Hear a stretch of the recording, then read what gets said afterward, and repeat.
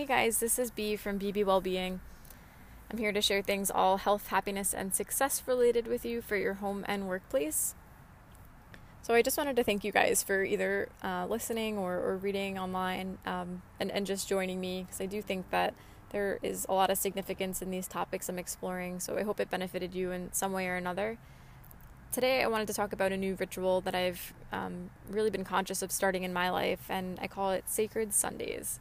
It sounds so sweet, because it is, but this idea of taking some space to refill and recharge and rejuvenate. I think especially with this work from home life, it could make the week seem almost endless. It's like one week kind of leads into the next week, and then before you know it, a month is over and you're like, how did that happen?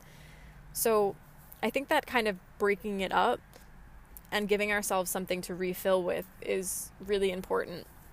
So for me, it's not actually the act itself. It's not what you're doing related to self-care that matters. It's more of the intention and the energy behind doing it.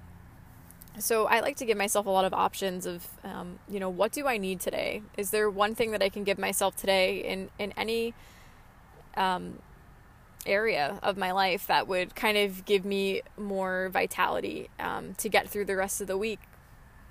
I think when we don't, it can be really mentally draining to kind of push through while you're running on fumes and, always just be waiting for the next break and dreading the week and dreading the day. And it's just not a good way to live. So, how can you allow yourself a little bit of space and a little bit of time to recharge and feel that empowerment of it?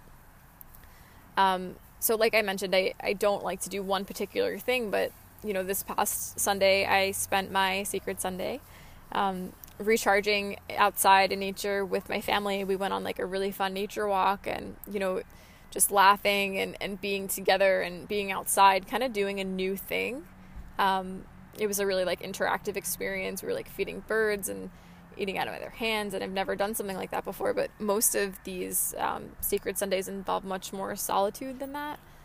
It's rare that I do choose an occasion that I'm with people, but whatever it looks like and however you can fill up. So that might look like a really intentional bath time where you're like lighting a candle and preparing your space, and just kind of that mental visualization of just kind of cleaning and resetting and recharging.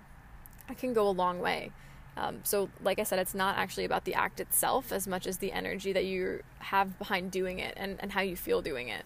So, that could be something like even food shopping and taking what you need for the week, just preparing it to make sure that you're going to be well nourished and well fed and, not stressed out, frantically trying to figure out what you're making for dinner. So in any way that you're kind of shaping this intentional energy through your week, that visualization or that action can go a really long way. So for some people, you could even make your Sacred Sunday about laundry. Giving yourself the clothes and the kind of planning and restructuring and reorganizing to kind of take yourself through being prepared and feeling well about yourself through the rest of the work week. So in whatever shape that it takes and in whatever form that it is, just do it with the mindset that you're getting yourself ready for the week ahead in some way. Whether that's like superficially, like no, none of us are going to nail salons right now, but maybe that's something like just giving yourself a pedicure or, tweezing your eyebrows or doing your hair. Like it could be something like that. It could be something more collective for the family, like, resetting the space. It could even be, sweeping, just something that makes you feel like you're in a better place going into Monday. So while it's definitely a time for like relaxation and, you should definitely take the time to unwind and do a little bit of nothing, I think that doing a little bit of something, no matter what that is, goes a really, really long way. And it could change, one little habit or one little thing a week can really have a big impact and kind of change your mental wiring and just reframe how you approach the work week. So hopefully you won't go into Monday with such dread. Hopefully you have a little bit more energy and vitality to carry through the week. So I'm going to be sharing more of these. This was like a little introduction to my Sacred Sunday. But if you have like a ritual or something that you already have set in stone, I applaud you for it. I would love to hear about it. So yeah, you can check out the website. It's bbwellbeing.com. Reach out, subscribe, like. I appreciate all your support as always. Wishing you guys health, happiness, success, and most importantly, peace in your workplace and home. Stay well, guys. Bye.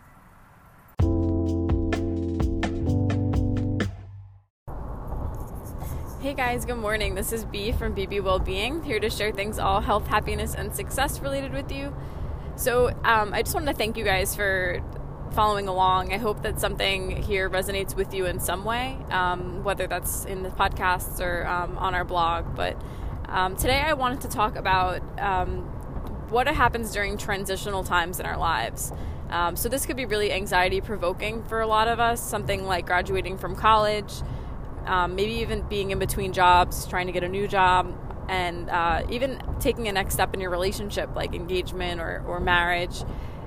When we're going through these shifts, there's always the question that we're probably dreading the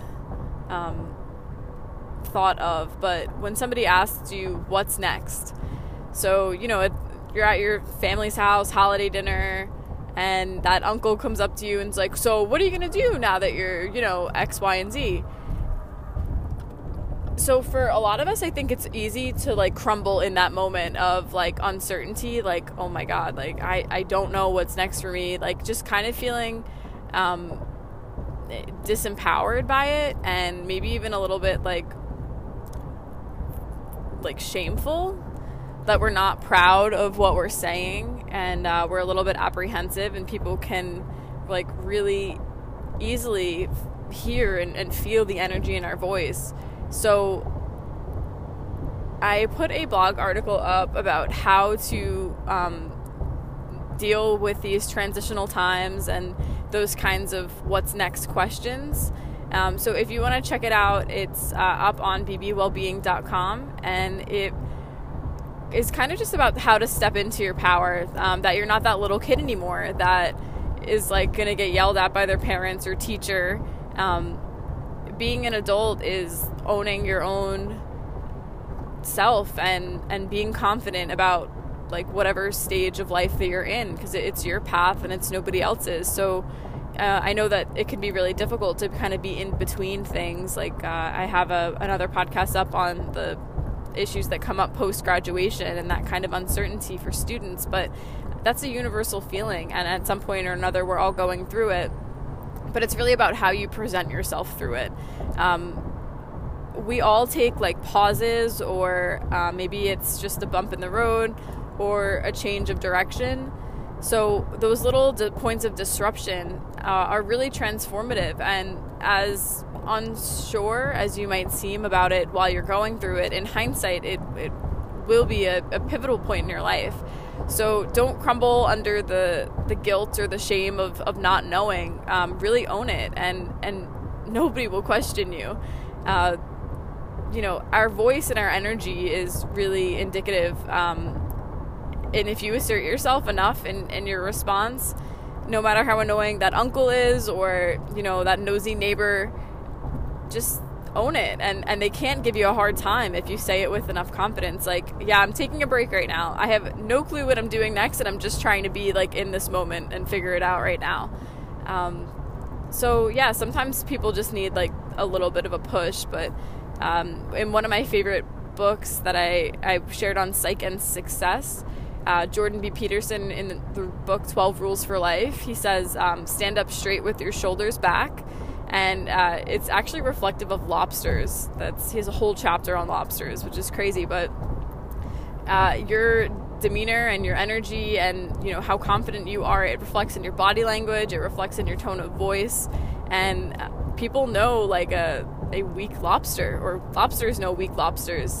There's a lot of ways that kind of body language is read. So I mean, don't give people the opportunity to shit on you, because you don't deserve that, and that doesn't help us step into our power. We kind of have to take the power for ourselves and own it before somebody gets to just squash it for us. So yeah, I hope that helped in some way. I know I personally have like felt that emotion so many times, and it could be really like embarrassing. And you know, I even know that some people kind of lie, and they're like, oh yeah, well, this is what I'm gonna do now, like just to get somebody off their back. But then that doesn't feel good, because then the next time that you see them, they're like, oh, how did this go? And maybe you had no intention of actually doing that. You were just like trying to fill in the conversation. So I know that can be a really difficult thing to navigate through. So yeah, check it out if you want to read about it.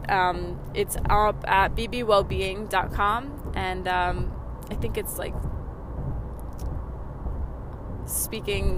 learning to not speak with shame, and owning your uncertainty, something like that. So yeah, thank you guys for checking in. I'm wishing you guys all health, happiness, and success. As always, be well.